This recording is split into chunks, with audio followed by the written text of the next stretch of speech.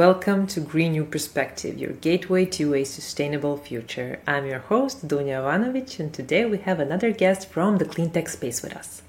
Please join me in welcoming Annette Eros, the Chief Executive Officer of the Arctic Ice Project. The Arctic Ice Project is an NGO on a mission to preserve Arctic ice and combat climate change. Their unique technology involving small hollow glass beads strategically placed over the ice boosts its reflectivity and counteracts the effects of warming oceans. In this episode, we'll explore the science behind this groundbreaking approach, the challenges they face, and the potential impact it can have on mitigating climate change. So join us as we uncover the synergy of science, sustainability, and human determination and discover how the Arctic Ice Project is reshaping our approach to climate change. Hello, Annette, and thank you for joining us on Green New Perspective podcast. Thank you. I'm pleased to be here. Thanks for having me. Can you tell us more about what you do and about the Arctic Ice Project and its mission to slow down climate change? Yeah, for sure. So we are a nonprofit, and we are committed to stabilizing the global planet. And one of the reasons that we focus on the Arctic is because it plays such an important role in climate change and the rate and really the inevitability of where we end up with this. And for example, what I want to explain is how much of an influence it has on what could happen in the future. And we know that the Arctic is warming 4 times faster than the rest of the Earth. And it was only a few years ago that we thought it was warming 2 times faster. So that rate of warmth is already accelerating and like more than we thought it was. So what I want people to understand is we all know that greenhouse gases are the main contributor to climate change. And but we had a recent article saying, just last week that ice-free summers in the Arctic are inevitable and that they could happen as soon as the 2030s. And what that means is that in the summers when the sun is shining 24 hours a day, that there wouldn't be any sea ice there. And if we get to that point, then the Arctic will contribute 25% to global warming, and where greenhouse gases would be contributing 75%. So it's really the second contributor to this global warming scenario that we're in. And I think a lot of people don't understand how critical of a role that the Arctic plays in all of this. And years ago, we thought that the melting in the Arctic was a symptom of climate change. What we know now, and with this accelerated rate of melting, what we know now is it's actually contributing to global warming. So when I say the 75%, 25%, it's not just that global warming is making the ice melt, is the ice is melting. There's a loop effect that it's getting warmer, and it's melting, faster, and it's really becoming a major contributor to global warming. And so that's one of the reasons why focusing on the Arctic is so important, and for people to understand that the role that the Arctic plays is really our most effective heat shield for Earth, because the role that the Arctic plays is really a natural heat shield by reflecting the solar energy from the sun back into the atmosphere. And that's what's supposed to happen. That's what wasn't balanced for years and years before the 70s, when we started, seeing the effects of all of our emissions. And so the sun is not being reflected into the environment, instead is being absorbed into the ocean, and that is what's making everything unstable. And so the role that the Arctic plays is really we need that solar energy to be reflected, and so we need ice to be able to do that. So that's why we focus on the Arctic, because it is so important. And we don't know of anybody else who is focused on the Arctic. And when there's such a critical role that it plays, that's a problem too. And there's a lot of groups that are focused on ocean, things like that, but specifically in the Arctic, if that ice really goes away, we're not going to have much to work with. So we're at a critical point, and when we say the 2030s, that's could be 10 years away. This is our lifetime. This is no longer future generations. This is us. And what kind of technologies is the Arctic Eye project developing in order to slow down the climate change and Arctic ice melting? So sea ice, let me talk about the properties of the reflection. So sea ice typically reflects 30 to 80% of sunlight that hits it. So we call this the albedo effect, and it's really a critical function, which I mentioned, reflecting that solar energy back in the atmosphere. So ocean water, on the other hand, absorbs 95% of sunlight. So the more sunlight that gets absorbed by the ocean, then the more the earth warms. So if we lose the Arctic Sea, that cycle continues and it accelerates. So the goal of to increase the albedo effect would help the ice reflect more of that energy. And we particularly are concerned about young ice. So we consider young ice to be ice that's less than a year old. And that young ice absorbs more than old ice. So we think about the old ice in the Arctic, and it's meters and meters thick, and it's blue. It's been there for years and years. That has a lot more reflective properties than young ice. And young ice in the summers when the sun's 24 hours a day, and we're in that period right now where the sun won't set again until August in the Arctic. So um, it's that when the young ice is really vulnerable because it's got that sun beating down on it. It hasn't been around long enough to get those reflective properties, and so we believe that our solution can help with that reflective. And what we want to do is take really small glass beads that are hollow, and they're made of silica. So it's the same thing that sand is made of. And they're smaller than a circumference of a piece of hair. They're really, it's like fine dust almost. But they have really high reflective properties, and they can reflect the sun up to 60%. So the concept is to spread a thin layer of these small glass beads over strategic areas of the Arctic, and then we can reflect more sun and protect the ice from melting, and particularly that young ice. So if that young ice can survive through the summer and then get stronger and more reflective properties over the winter when it's a lot colder and things, then it's got a higher chance to survive year over year. So by protecting that ice, we can reduce the rate of ice melt and slow down the effects of climate change. So we really believe we have proof of concept on this, and we believe it's one of the most promising climate mitigation efforts around. And to date, we know that we can slow the rate of change, and we can do it safely, controllably, and really cost effectively, especially when you look at the cost of not doing anything, which we're seeing some of those play out in the real world right now, just how many catastrophes are hitting different areas of the globe.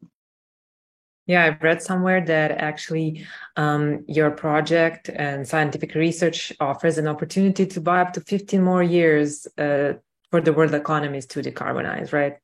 Right. So where we believe this is a really great solution, and one of the tools that we need to fight climate change, we don't see evidence right now that our solution can reverse climate change, but we do think we can slow its effects enough by reducing the contribution that the Arctic is playing with global warming. We do believe that we could buy 10, 15, 20 years, keep that Arctic ice, and perhaps what we're hoping is, it going away in the summers is not inevitable. If we can get out there and start doing this, then we can keep it and we have something to work with. But slowing down that rate of melt is going to be critical to us. We're just at that point where, we really need more tools in our tool belt to help us with the timing that we're on. And and right now, so the way we can calculate those years is our research right now is focused on two things. It's focused on safety and it's focused on efficiency. So I mentioned that we have proof of concept, but what we're doing climate modeling, and we're also, where we're doing simulations of the best place, how much, how much of a layer it needs to be on the ice, and the most efficient ways to places to place it and deploy it. And when we do that modeling, those computational simulations really help us can understand how this can work, and then where we can get the most efficient deployment. Because the idea is, the less we can use to get the effects we want, the better, right? And deploying across the whole Arctic isn't realistic either. There's a lot of space up there. So, and then the safety factor is to make sure that when we introduce this product to the Arctic environment, that we're not harming the environment in any way. We know that if if there are unintended consequences to what we're doing, then we're creating a whole other round of problems. And that's what we're living in right now. Really, is this world where unintended consequences have led us to this. And if we could prove to ourselves and the scientific community that this is safe in the environment, then we can be more confident in doing this, and really getting the support we need behind it. So right now we're focusing on exotoxicology studies with the food chain essentially in the Arctic, and we worked our way up from microorganisms up to now we're looking at fish, and so far it appears to be quite safe, and it's thrilling because as soon as something indicates that it's not, then we've probably got to look at what we're doing and look at another alternative. So it's really promising that we've got both this effectiveness and the safety, and those are two things we need to move forward. So our ultimate demonstration of this would be moving out of the labs into field testing, where we can fine tune the details. But that would be the next step once we get to a point where we believe the data supports the safety, and then we'd move on to permits and funding and other partners and things when we get to that, to actually field testing in the real world environment. Yeah, I have to say, I was telling my friends that I'm doing an interview with you and explained to them what your project is, and they were amazed. Mm-hmm. But they asked me, how are they planning to place those tiny silica beads? So yeah, that's a great question, and we don't have the exact solution to that right now, but part of what we want to make sure that we do is we're not taking a bunch of fuel burning airplanes and crop testing this across the Arctic. We won't need to do it in a way that is eco-friendly. And so we've got some ideas. We've actually had some think tanks working on our behalf and things, and we know that there's some electric ships that are being manufactured in Norway, and so one of the ideas is to take those as close to our deployment area as possible, and then possibly use drones or things like that to actually go get the product and deploy it. But we are going to make sure that our deployment measures are safe as well and eco-friendly, because again, if you're trying to solve one thing but creating other problems, and just becomes that feedback loop that's not good for anybody. So that's something we're working on, and we're working on a 5-year technology plan. We're a few years into that right now, and that's part of what we'll start working on now, is really how can we do this. And there's a lot of work being done on efforts to do things that are using electric and that aren't harmful. And I think every year that goes by, which we know we're in a race against time, but every year that goes by, we have a few more options on what those deployment technologies could look like. Mm-hmm. So we're all in that balance of, we're moving forward with technology, but we need to act and we need to get this out there. Yeah. Also, when I started to work on the podcast, I learned that from my guests from the clean tech biotech space, that the one of the most important things is actually collaborations between companies, startups, NGOs within the industry. So I have to ask you, have you had the opportunity to collaborate with other organizations or partners to achieve your goals?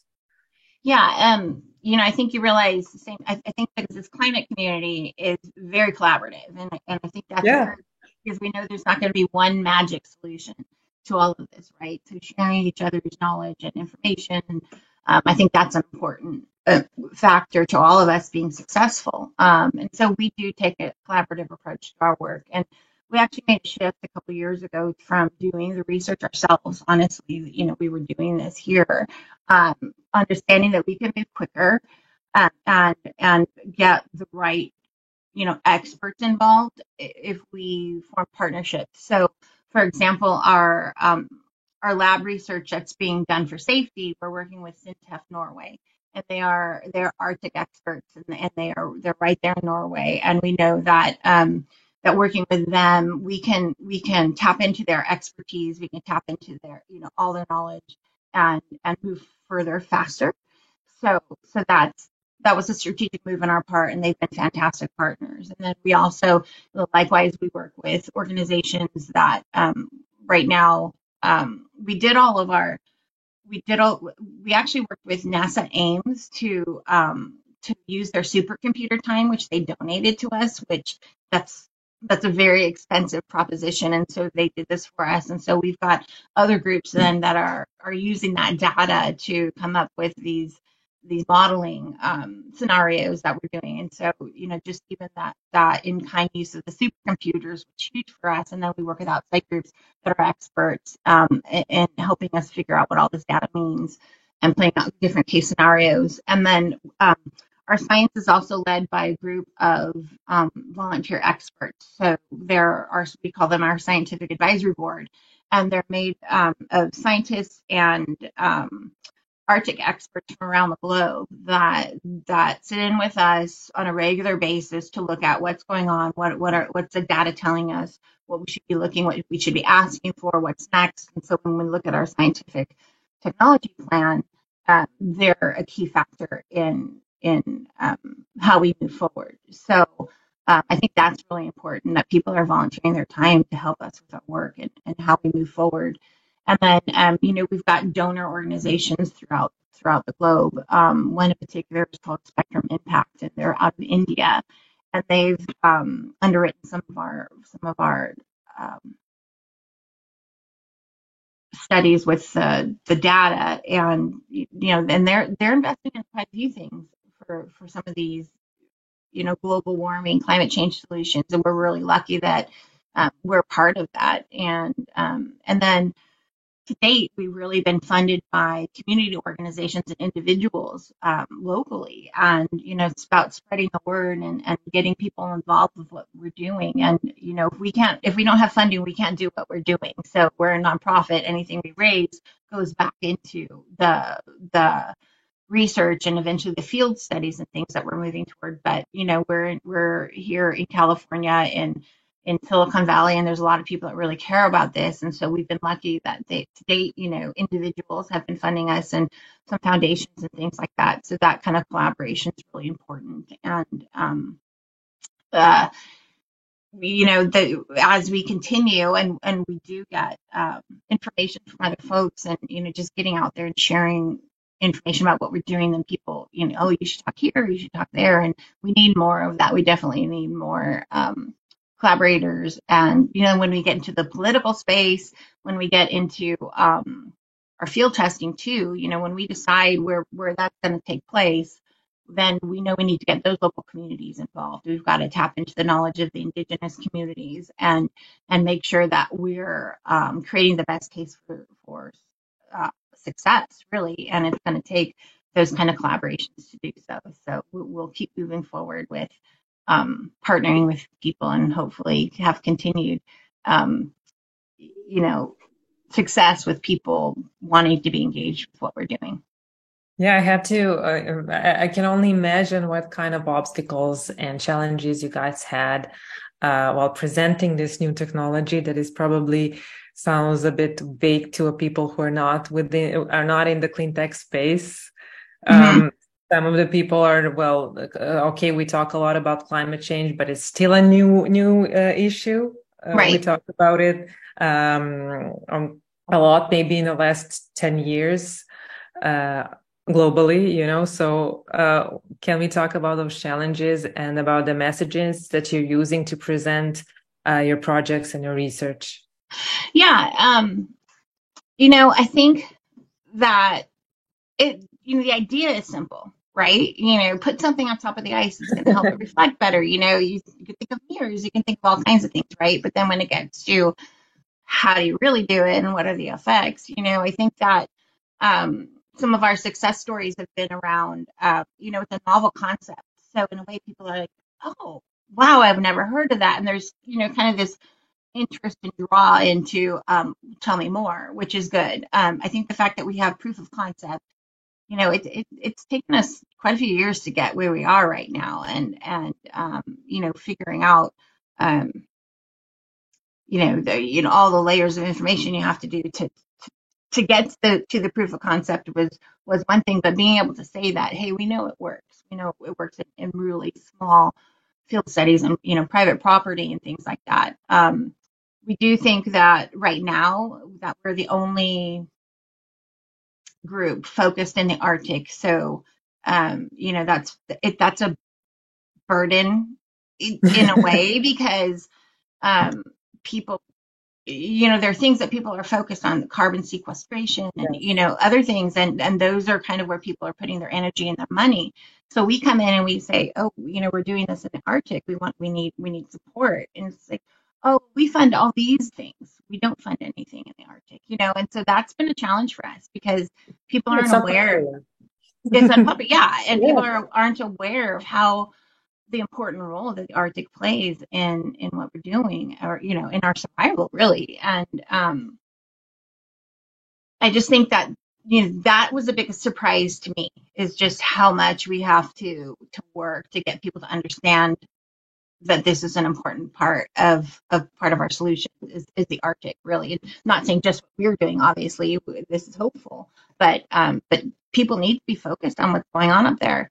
Um, uh, and just that, that our modeling, people who had the time, we could show them that our modeling work suggests that ice preservation and growth over time has such a generalized cooling effect on not only Arctic but the whole globe. So all those things that we're looking at with weather patterns and more turbulence in the skies, and crazy sea currents, and all that's all happening because the generalized heating in the Arctic. So it's really critical, and I wish more people understood that. So, um, you Well, are you know, planning to maybe do some kind of education to raise awareness and prioritize climate action in the Arctic? that's part of what we do anyway. Mhm. If we're going to keep getting funding, then we have to educate people on why what we're doing is important. So, bringing them along the way. I think we've got part of our team that's always focused on creating small videos or messaging, or sharing other articles that have been out there, and helping people understand. But I think we're all facing some of that dread, of another thing. We keep time and time we're hearing these effects of climate change and what it means and what it translates into. And as humans, we're protecting our psyche and our behaviors day in and day out, and just it's tough. It's tough to That's say really things are true. going to get worse, and here's why we got to do this and that. But the biggest way people can help us, and it's true, and is to help fund what we're doing. And when we look at how can I help, we can all drive electric cars and recycle our plastic bags, or use paper, or reusable, like all these kinds of things, and compost, and all the things we do in our daily behavior to help the environment. But if you want to really feel like you're doing something, I do think this is something that I know a lot of the people that are involved with us do it because it's hopeful. It's like, I can do something today that can take place in the next year or two that could really make a difference for my kids and my grandkids, and really have an impact on what's going on. And I think people feel good about helping us and contributing to our science. So to me, that hope, and that is not some solution that's going to take place 10 or 20 years from now. It's kind of like, this is rather immediate when we're looking at what we're doing. hopefully that's appealing enough that we can keep raising enough money to keep on track, and the more money we raise, the faster we can go too. So because of the way we're structured now, where we can have simultaneous um, research and things going on, the more money we have, we can really move. This 5-year technology plan can become a 3 or 4 year technology plan, and we can just get out there and do our thing. Yeah, I have to add, one of the reasons we started this podcast was because we were a bit anxious because of that all doom and gloom. Yeah. Yeah. So we wanted to share some success stories and people who are making positive impact. Mm-hmm. Talk about climate change. So yeah, I also am hoping that people are going to change their perspective. And yeah, maybe invest in what you guys are doing, or some other startup NGOs, companies that are developing climate positive technologies. But I have to ask you one more question, since we are a marketing agency. Yeah. Has marketing helped you to spread your messages? And if yes, in what way? I think marketing plays, it's as important as the science that we're doing, because, as I mentioned, people need to understand how important the Arctic is in climate change. And that's how we get funding, really, is educating people on what we're doing and then hoping they respond. And we're continuously educating people, not only on what we're doing, but, real interesting things that are coming out in climate change and stuff. And I think we've actually shifted some of our resources to marketing too. So we're not just a scientific organization. We have to marry that with, helping people understand and educating what's going on. And not only to help what we're doing, but people just need to understand, and I do think, as I mentioned, that, we contain a little bit of message of hope. And you were talking about why you do this podcast. It's good for people to understand that there are people that are working on this. And it was even interesting. We had a fundraiser a few months ago, and we had a group of volunteers that were there they were high schoolers, and it was great. We had, like a dozen volunteers that were helping us, but we also had all these funders who were more mature and kind of in that stage of life where they have some excess resources and they can help us with funding, right? And they were energized by each other, seeing, so these more mature funders were like, wow, look at these youth group that's here and they're helping us. And then the younger people were like, look at all these older people that really care about what's going on. Because I think of a lot of the younger generation thinks, everybody's just left us a mess and nobody cares, and there are a lot of people that care. And I think just it's part of that, hey, we're in this together. You care, we care. Let's just get this done. Let's do that together.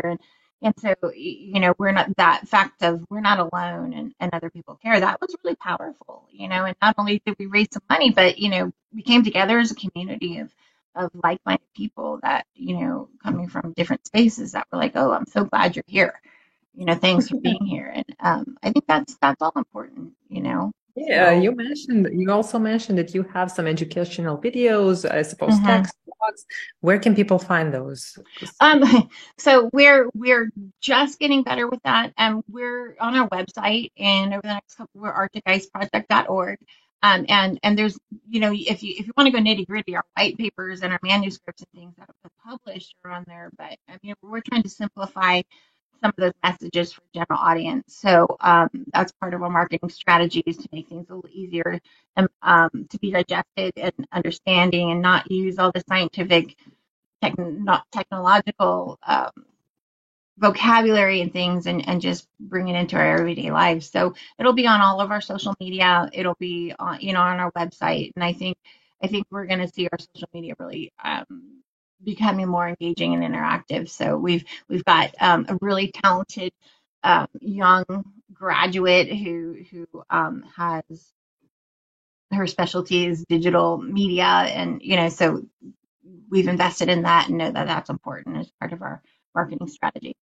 Yeah, I'm really looking forward to that. We had a huge success with our digital marketing strategy, so I believe that you guys are going to do the same. Good. Yeah.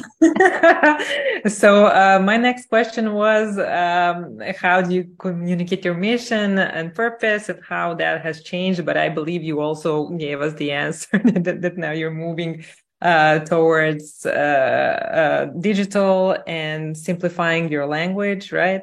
Yeah, but it goes beyond that a little bit because really our goal is not to deploy this ourselves. So our goal is to get this to a point where it's understood, it's easily explained, and it's kind of tied up in a bow, and we can hand it over to somebody that's got the type of scope and resources that we don't. So we're talking about military or some nation state or consortium of nation states to deploy this over 10 or 20 years. So, that's a multi-million dollar prospect every year. But as we mentioned, it's much more cost efficient than the crises that would happen if we don't do this. So our communications and our partnerships are going to start to need to include policy and collaborations on that different kind of scale as you get different types of people to be interested in what we're doing. So, if that's politicians or military or, international groups that can help us, understand and accept what we're doing and be confident that what we're doing is safe will be the next. So our target audience is going to change over time a little bit. And I actually learned something really recently, which I thought was important. And, I don't know about the rest of the world, but in the US, climate is a little bit of a charged word, and there's some political people that just bring up something about climate, you're going to get half the people that are going to be like, oh, we're not going to go there. But I was talking to somebody that if you translate some of this climate change and technology and things into vocabulary around security, then it becomes something that they need to pay attention to in politics.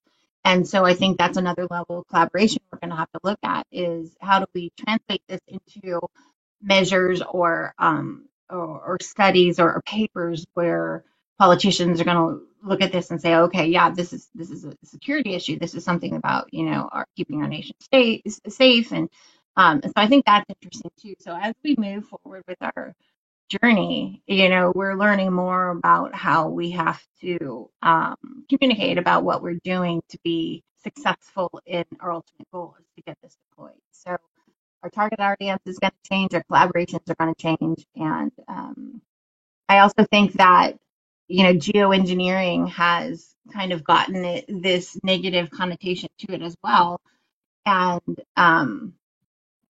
we like to look at ourselves as a climate restoration solution, but there's just a lot of people that are afraid of geoengineering and what's it going to do to all these other things. But what we don't realize is the world we're living in now is a product of geoengineering. All these things that we've done in the world have screwed up the way the earth operates, and we're living with those consequences right now. So at least if we're moving forward with stuff and we're looking to be safe and we're looking at how to do this, it might technically fall under the geoengineering category, but we're being thoughtful about it, which is things that we're doing 20, 30 years ago. We weren't being thoughtful. We were just doing this is good, this is gonna be good for our bottom line at our company, or conveniences for this or that, and it's just about being more thoughtful with what we're doing. I would add transparent as well. You are exactly, yeah, which is yeah, important. yeah, exactly. And we're all, we will share our data. We're not about keeping it just to ourselves. It's, let's say this works, and then where else can we apply this that can have exponential benefits as well? So. Mm-hmm. And if it doesn't work, you're searching for new solutions, which is also promising, I have to say. We're living in this era of greenwashing. So I personally am really excited when I see that startup company NGO is actually investing their time into transparent communication. So right. And another thing that these aren't unintended consequences, but we're figuring out is something that we need to market more. And so if somebody's following us, they're going to realize we're going to start talking about this a little bit more. But we call them HGMs, hollow glass microspheres, are what we use. But they actually can help with the pH balance of the ocean and with carbon sequestration. So, those are kind of buzzwords, and things that people are investing money in. I think if we talk about that a little bit more than just the solar radiation management, then we could be more successful in getting more collaborations and more funding. So, really, really demonstrating the properties that this has once it, potentially melts and gets into the ocean and some of that. So my last question would be, what are the future plans and projects that the Arctic Ice Project has in store for future to further its mission and impact? Some of them you already mentioned, but it's really to keep focusing on this because it has such promise, and our research is telling us that it appears to be safe, and so until we hit something that becomes a barrier for us to keep moving down this path, and bring people along with our progress, obviously. And this 5-year technology plan is going to take about $20 to $30 million for us to execute. So it's no small task to raise that amount of money. And again, the sooner the better. If we can get more money quicker, then the overall cost goes down. We get something out there quicker. We can, we all know faster is better when it comes to deploying, but obviously safety is key too. So I just think that because we're the only ones focusing on this, we'll stay focused in the Arctic. We hope that this solution comes to fruition and that we start really reaping the benefits of all these efforts that have been happening. And then just to, not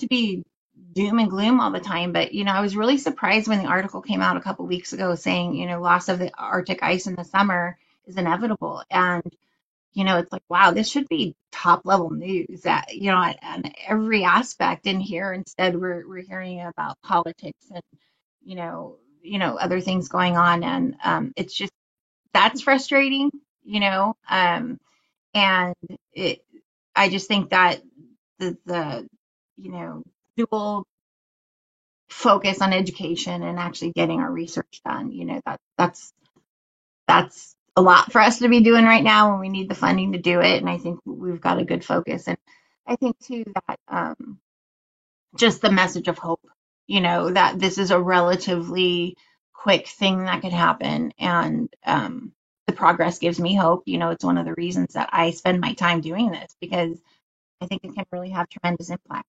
across the globe. And, I know people know this, but, climate change doesn't affect people equally across the globe. And there's people that haven't done anything to deserve the consequences. Not that anybody deserves any of this, but, I think it's up to some of these larger nations that are contributing to this more to come up with the solutions and to make sure that we're looking at some kind of equity, in how this hits people, and just that this can have a global effect. I think feels good to be focusing on something that can make an impact as soon as it's deployed.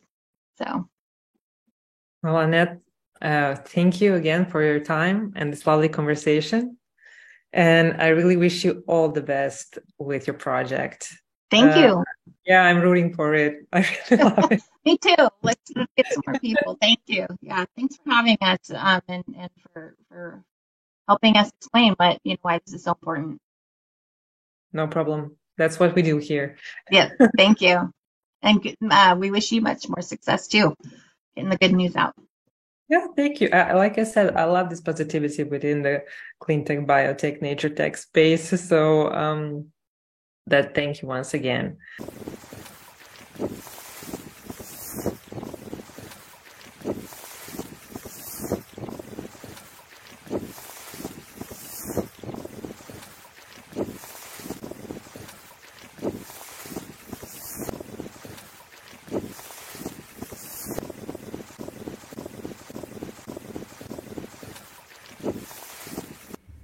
Thank you for watching or listening another episode of Green New Perspective, a podcast series dedicated to sustainability.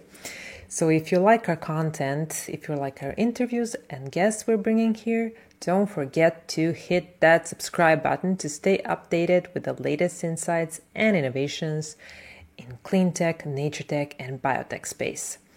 Also, Feel free to share our podcast with others who share your passion for a greener future, and we welcome your feedback and suggestions to make our episodes even better. So until next time, leave that comments, hit that subscribe button, and see you again. Bye!